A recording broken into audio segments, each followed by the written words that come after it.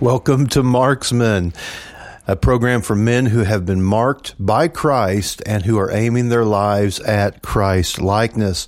I'm your host, Mark Spellman. I want to welcome you to the program today. I want to thank you for being a part of the conversation. Wow. Philippians 3 is our foundation for this podcast. It's where Paul said these words. He said, "Brethren, I count not myself to have apprehended, but this one thing. And I forget those things which are behind me, and I reach forth to those things which are before, and I press toward the mark." Press towards the mark for the prize of the high calling of God in Christ Jesus. So we're going to continue pressing towards the mark, and that mark is nothing less than Christ likeness. And that's not a lofty mark that is unattainable. That's not some pipe dream like, well, maybe one day. No, this is something we can hit every day. We can aim at this mark every single day. We've begun a study here on Marksman out of the book of Hebrews chapter 11, looking at the different men listed. Now, there's some women listed, but in Hebrews 11, there's a lot of men listed in our heritage of faith. And some have called this the great Hall of Fame of faith. You got the Hall of Fame in different, sports, professions. Well, this is the Hall of Fame spiritually. This is the Hall of Fame of faith. These are ones that not men approved. These are ones that God approved.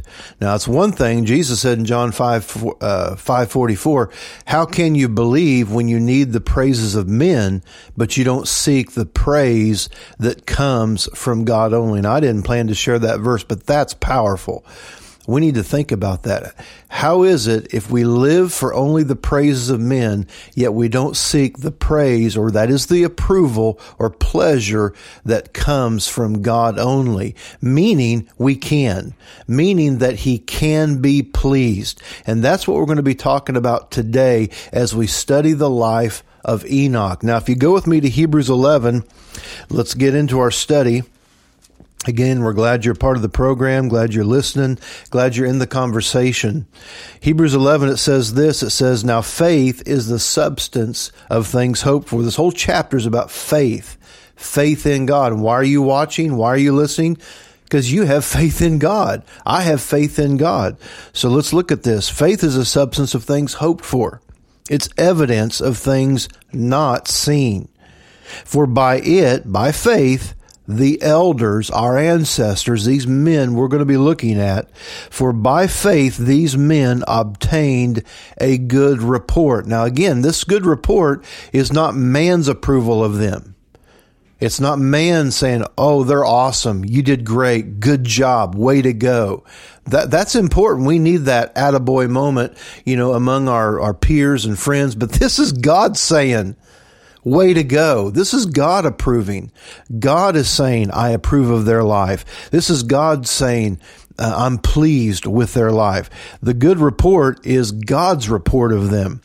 Through faith, we understand the worlds were framed by the word of God, so that things that are seen were not made of things that do appear.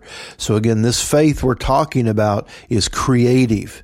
So as we're digging into these lives and these testimonies of faith, realize we're not getting a history lesson. We're allowing the creative force of God to work in us as men. Because a lot of times it's not just about where we've been, it's about where we're going. Don't let your past mark you. What did we read in Philippians 1? Paul said, "This one thing I've learned to do, I've learned to forget." And if we're going to reach our destiny, that's one thing we have to learn. We have got to learn how to forget. And God will help us. In fact, even prophetically, the scriptures say in the Old Testament, this new covenant we have, God says, "Your sins and your iniquities I will remember no more." So there's an ability, there's a grace, there's a divine forgetfulness. So Paul tapped into it. We can tap into it. So this isn't about just feeling bad about our past. This is allowing the creative force of faith, the creative power or channel or platform of faith in our lives to create God's destiny that He's planned for us. So through faith, God created. And through faith, God's creating you and I and for us. By faith, we looked at this last time. If we were here, if you weren't, just go back in the podcast, grab the previous one. We talked about Abel and Cain and Abel. That's what we read here in verse 4. By faith, Abel offered unto God a more excellent sacrifice than Cain, and by which he obtained witness that he was righteous, God testifying of his gifts. And he, even though he's dead, he's speaking to us. He's teaching us.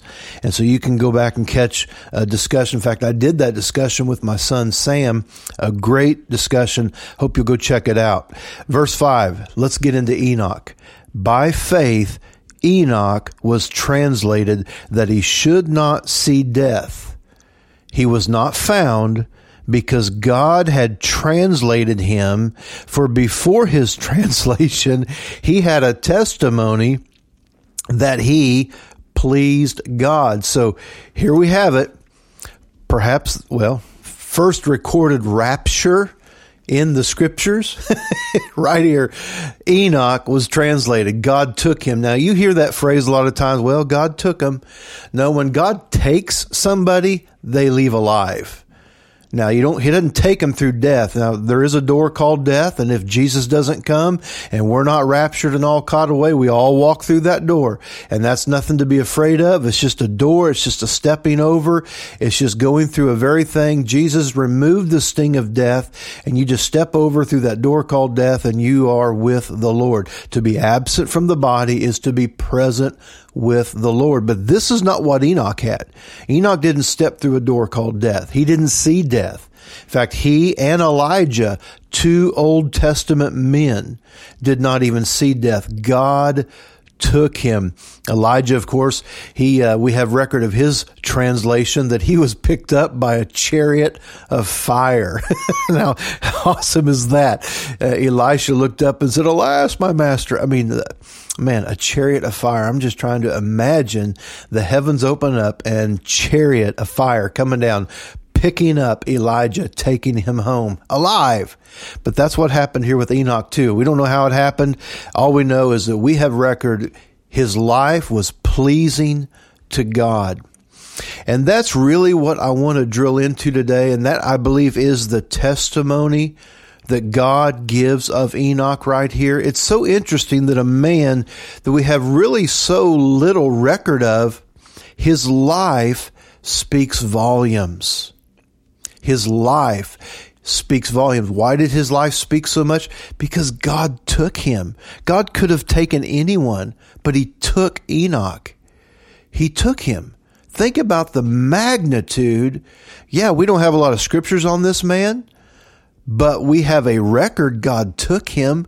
So how much more should we focus and learn from a life that God was so pleased in that God actually just came and said, "You know what? I just can't live without you. I'm just going to come take you." And how he did it, we don't know that detail, but we know God took him. Look at Genesis chapter 5. Let's go back and look at some of the record here. Genesis chapter 5, we're going to begin in verse 18. Man, I hope you enjoy this study as much as I have, just even preparing for it to bring this conversation to you. Because here's the thing, men, we have to realize: we can please God. A lot of times you'll hear people say, "Well, I suppose I couldn't, read my Bible enough. I suppose I really couldn't pray enough. I suppose I probably couldn't go to church enough." Statements like that are, if I can say it, kind of a slap in God's face. Because what that's basically saying, it's self-abasing, number one, which is rooted in pride. It's not even true, but it's a slap in God's face, because it's basically saying, "God, you're unrealistic. God, you're just unreasonable." And that's something as men we need to realize. God knows we have a job to do. We have work to do. We have families to raise. We have a wife, if you're married, you have a wife that you've got responsibility for. We've got children if you're rearing a family.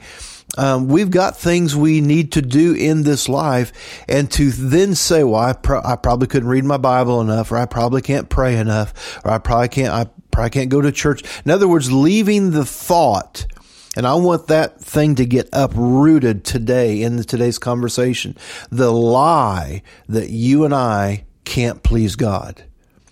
With all that we have to do, obvious responsibilities, obvious duties, God-given duties. I mean, God told Adam in the very beginning, I want you to till the garden. I want you to work the garden. I want you to protect it. I mean, he gave man work. So just because we have work to do does not mean we can't do things and live our life in a way that's pleasing to God. Now let's jump into the story here in Genesis 5 verse 18. We're looking first, we see the lineage here. We're looking at the generations of Genesis. The first 10 generations are in these first few chapters, and Jared is Enoch's dad. Now, Jared, verse 18, lived 162, and he beget Enoch. So Jared is Enoch's dad. And Jared lived and he beget Enoch 800 years, and he beget other sons and daughters. So he was 162 years old. He had Enoch. He lived another 800 years, and he beget other sons and daughters. And all the days of Jared were 962 years. And then he died. And then Enoch lived 65 years, and he beget Methuselah. Now, maybe you've heard that name, Methuselah. Methuselah is the oldest recorded living man. I think it was 969 years Methuselah lived, and he's the son of Enoch. Okay, and then of course Methuselah beget Noah.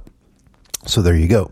Okay, Enoch walked with God. He beget Methuselah 300 years, and then beget other sons and daughters. So all the days of Enoch were 365 years. And what is the testimony of Enoch? He pleased God. Why did God take him? He pleased God.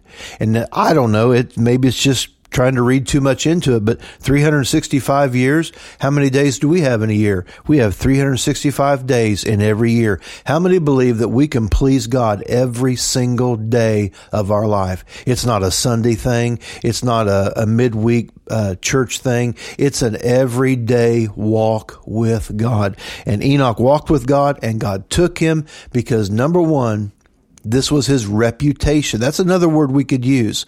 Reputation. Enoch had a reputation that he pleased God. He lived 365 years, and verse 24, here it is. And Enoch walked with God, and then he was not. That's very King Jamesy, right? He was not, for God took him. He was raptured. He was caught away. That's what the word rapture, you'll find this out if you do a little Bible study. The word rapture is not in the Bible. We understand that. But the principle is it's a catching away. And Enoch was caught away, just like Elijah was caught away by a chariot of fire. Now, Jude, who's a New Testament writer, Jude, verse 14, he does refer back to the life of Enoch. So if you'll join me there, it's real easy to find. Man, just go over to Revelation and back up one little letter. It's a short one short chapter, but man, what a powerful, powerful message Jude writes to us. And he's dealing with some stuff. And in verse 14, he mentions this. Jude, verse 14, Enoch also, the seventh from Adam, prophesied of these things, saying, Behold, the Lord comes with 10,000s of his saints. So here's Enoch. I mean, he's just the seventh man from Adam. Just 7 generations, and he's already prophesying the very end of all days, where Christ returns with tens of thousands and thousands upon thousands of his saints. He's prophesying the return of the Lord. And verse 15, and this is to execute judgment upon all, and to convince all that are ungodly among them by all their ungodly deeds, which they have ungodly committed, in their hard speeches, which ungodly sinners have spoken against him. I mean, Jesus is coming to bring the heat. Now, what he's referring to here is the second coming, where Jesus actually returns to the earth. That's not the rapture. That's not the catching away. When that happens, Jesus appears in the cloud. Read about it in Thessalonians and other places. There we are caught up like Enoch, like Elijah, the church of the Lord Jesus Christ. We are caught up to be with the Lord, to meet the Lord in the air, and then to forever be with the Lord. Well, then we go to the marriage supper of the Lamb. We've got 7 years in heaven, and there's the judgment seat of Christ where rewards are handed out, things are put in place, and then the Bible records we return with him. That's what Enoch was prophesying, verse 14, seventh from Adam, prophesied saying, behold, the Lord comes with 10,000s of his saints. 10,000s. Now I want to be with him. Do you want to be with him? Well, don't excuse your chance by thinking that somehow I can't please God. Faith is what pleases God. Faith in Jesus Christ, faith in what Jesus did, faith in what Jesus said you and I are, that we were worth it. I mean, the cross has forever settled our value. We should never struggle with value or identity or purpose, not when the cross is screaming. It's so clear. It's resounding through the ages and through the years of our value to God and our purpose eternally with him and our identity that obviously got hijacked by the devil, by sin, by corruption, and it got restored through Jesus Christ. So here we see the seventh from Adam. I want to talk about that generational thought. It's one thing. It mentions that about Enoch. When Jude references Enoch, he specifically says the seventh from Adam. Now, of course, 7 has meaning, and I'm not digging into a number study here today, but that's, of course, significant. I think it's significant that Enoch lived 365 years, and it just happens to be we have 365 days of each year that we have. But let's talk about the generations just a minute. It's so interesting in the scriptures. We have the first 10 generations, the men that are listed: Adam, Seth, Enos with an S, Canaan, Mahalalel, Jared, which of course is Enoch's dad, Enoch, Methuselah, and I made a mistake earlier, Lamech, and then Noah. So Methuselah begat Lamech, and Lamech begat Noah. Now, you can find this at the simplest of study. It's not a difficult thing to find, but all 10 of these men, you study the Hebrew scriptures, every name has meaning. Every name has meaning. And these first 10 generations, again, 10, that's another significant number. But in the first 10 generations of the Bible, yours and mine, these men's names spell out the story of redemption. They spell out the story of the human experience and the redemption of humanity. The word Adam means mankind. The word Seth means is appointed. Man is appointed. The word Enos means feeble, frail, mortality, that we're going to die. We can't live forever anymore. So mankind is appointed this place of feeble, frailty, and mortality. Canaan means it's a fixed dwelling place. In other words, God created time and he fixed man's dwelling. So there's a fixing of our dwelling. There's an establishment of our dwelling place in this human experience. Mahalalel, God who is to be praised. That's what his name means. God who is to be praised. Jared, Enoch's dad, his name means comes down or descends. Then Enoch, I love this, his name means to instruct and train up. Do you feel the force of faith today? God's wanting to instruct us as men. He's training us up by his Spirit through his word, through a community of believers like you and I, just working together, believing together, striving together for Christ likeness. To instruct or train up, that's what Enoch means. Then Methuselah, a man sent forth. A man sent forth. Lamech, his name means to be beaten, smitten, or tortured. Now that, kind of hate to get that name, but it was the name. These names were appointed. These names were given by God to these men. And Lamech's name means to be beaten, smitten, or tortured. And then finally, we have Noah. We're going to be talking about Noah next time we're together. You don't want to miss that program. Noah means bringing quiet rest or peace. So let's put those 10 generations together. What do we find about the human experience? Mankind is appointed to feeble, frail mortality. He's given a fixed dwelling place, but God, who is to be praised, comes down, descends, and he instructs, he trains up, and there's a man sent forth to be beaten, smitten, and tortured, who brings rest and quiet peace. There you go. That's the first 10 generations in our Bible.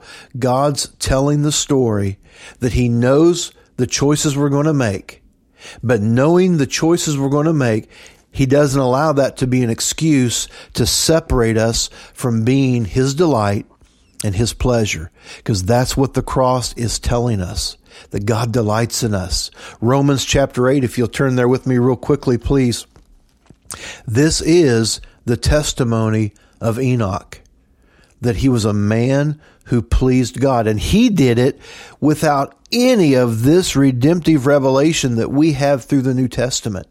He didn't have Holy Spirit like we have Holy Spirit. He didn't have the blood of Jesus like we have the blood of Jesus. He didn't have the full expression of revelation from Genesis to Revelation. He didn't have that.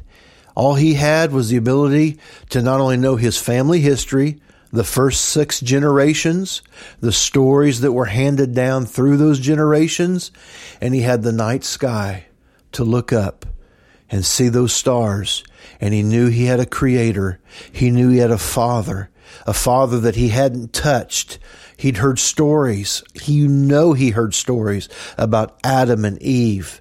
He'd heard stories about his grandparents, his great-grandparents, all the way back to Adam and Eve. He'd heard the stories. Those stories were handed down generation upon generation. And that's what we want to do. We want to hand down to our sons and daughters the heritage of faith. If you leave anything for your family, leave them a heritage of faith. Leave them the life lived, a life that was given to the pleasure of God. And that's what we're going to do before we sign off here today on today's podcast. We're going to present ourselves as men to God for his pleasure. That's what we're going to do. We're just going to make a fresh dedication and a fresh presentation of our lives to God for his pleasure, because he does delight in us. Look at this in Romans chapter 8. I had you turn there, but I didn't get there yet myself. So here in Romans chapter 8, you hear the pages flipping. If you're watching the page flip. But hey, here we go. Romans chapter 8. I love this. Verse 29. Remember, what was it? I believe it was Canaan. His name meant a fixed dwelling place. You know, God set time and place like bookends. There's a beginning where time was, and there's an end where time's going to be wrapped up, and where we're going to enter into what's really timelessness. And that's going to be a beautiful thing. But we're in this fixed dwelling place called time. And God came into our time through the seed of a woman. Remember, it was prophesied in Genesis. Through the seed of a woman, his heel is going to crush the head of Satan. And that's what Jesus did. He came through virgin birth. He was conceived not by natural seed. Holy Spirit impregnated Mary. She brought forth a son. His name is Emmanuel, God with us. His name is Yeshua, our Savior, our deliverer. And he came, and his heel literally crushed the head of Satan. And he fulfilled his mission. He rescued the human family. But outside of time, God was working, and then he came into time so that he could then bring us back into eternal life. Eternal life. Romans 8:29, for whom he did foreknow, he did predestinate. This is talking about you and I.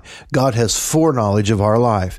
And so therefore he's predestined us to be conformed to the image of his son, that he, Jesus, would be the firstborn among many brethren. You know, you and I are brethren. We're brothers in Christ. But do you know what? Don't let this insult you, but Jesus is actually our brother. That'll insult religion, I guess is my point in that. Don't let this insult the religion you might have been taught. Jesus is Messiah. Jesus is Redeemer. Jesus is King of Kings and Lord of Lords. Jesus is King of the universe. But do you see what your Bible's telling you and I? He is our brother. He's the firstborn among many brethren, among many brothers. He redeemed his brothers. And of course, it's not a gender issue. He redeemed the children of God. He came as a child. He grew up to be a man, and he redeemed us as family. Moreover, whom he did predestinate, verse 30, he called. Do you hear God calling you today? He called us, and those he called, he justified. That's what the cross did. It washed away our sins. It removed sin from the picture so that we could be righteous in his eyes. We've been presented holy and blameless without reproach. Colossians 1:22. Justified, and those he justified, he glorified. He gave Holy Spirit to be in us as his dwelling place. He gave Holy Spirit on the day of Pentecost to baptize us and be upon us. If that ain't glorified, I don't know what glorified is. We've been glorified. What shall we say to these things? If God be for us, who can be against us? He did not spare his only Son, but he delivered him up for us all. Then why would he not also with him freely give us all things? So here we go. God is pleased with us. How can you look at the gospel and not see that he's pleased? Hebrews 12 says, for the joy set before him, he endured the cross. It was something he delighted in. Even when he was carrying the cross up to Golgotha, women were weeping, women were mourning, crowds were confused. And through the blood and the sweat and the tears and the brutality, he looked through and said, don't weep for me. Why would he say such a thing? Because he's getting exactly what he wants. He's getting his family back. He's getting his brothers back. He's getting you and I, all of humanity. He's giving them a chance to come home to Father. He's opening a door for every heart to come home. He's opening a door that through simple, sincere faith, we can then receive the pleasure of God and walk in a life, once again, like in the garden, a life of innocence, a life of pleasure, a life that every day, no matter what our day consists of, the work we got to do, taking our families on vacation, doing projects around the house, mowing the yard, whatever it is, going to church, of course, reading our Bibles, all of that. It's not what we do for God. It's the simple faith we have in what he did. Not only what he did, but who he is and who he said we are. And let that root you today, men. Let's just be rooted in the reality that God delights in us and we can delight in him. And that's all it takes to connect in this simple place of God's pleasure. And that way we can wake up with a smile and we can go to bed at night with a smile, knowing God delights in us. What is the testimony of Enoch? In fact, let's go on back to Hebrews 11. We'll wrap up and pray, and we'll present ourselves to the Lord in a fresh dedication of our lives for his pleasure. Hebrews 11, what do we read about Enoch? By faith, Enoch was translated, verse 5, that he should not see death. He was not found because God had took him, for before his translation he had this testimony that he pleased God, but without faith it is impossible to please him, for he that comes to God must believe that he is, that he exists, and that his nature is such that he will reward anyone who seeks him. What's Marksman all about? We're seeking God. What's your life and mine to be about? Let's just seek God. And if that's our desire to seek him, then we have entered into the pleasure of the Lord. So Father, right now I join with my brothers in Christ and we present ourselves to you just with a fresh presentation and dedication to live our lives fully pleasing to you, knowing that you've delighted in us and we can delight in you no matter what our hands do throughout the day, no matter what we're involved in throughout the day. We can do it as unto you, and we can walk with you all the days of our life, and we can be fully pleasing unto you. If Enoch could do it, then we can do it. God bless you, men. We look forward to being with you on the next Marksman podcast. Make sure you find us on Facebook if you haven't. Spellman Ministries. You can find broadcasts there. Also, check out our website, spellmanministries.org. And again, we delight to press towards Christ likeness with you. Thanks for being a part of the conversation.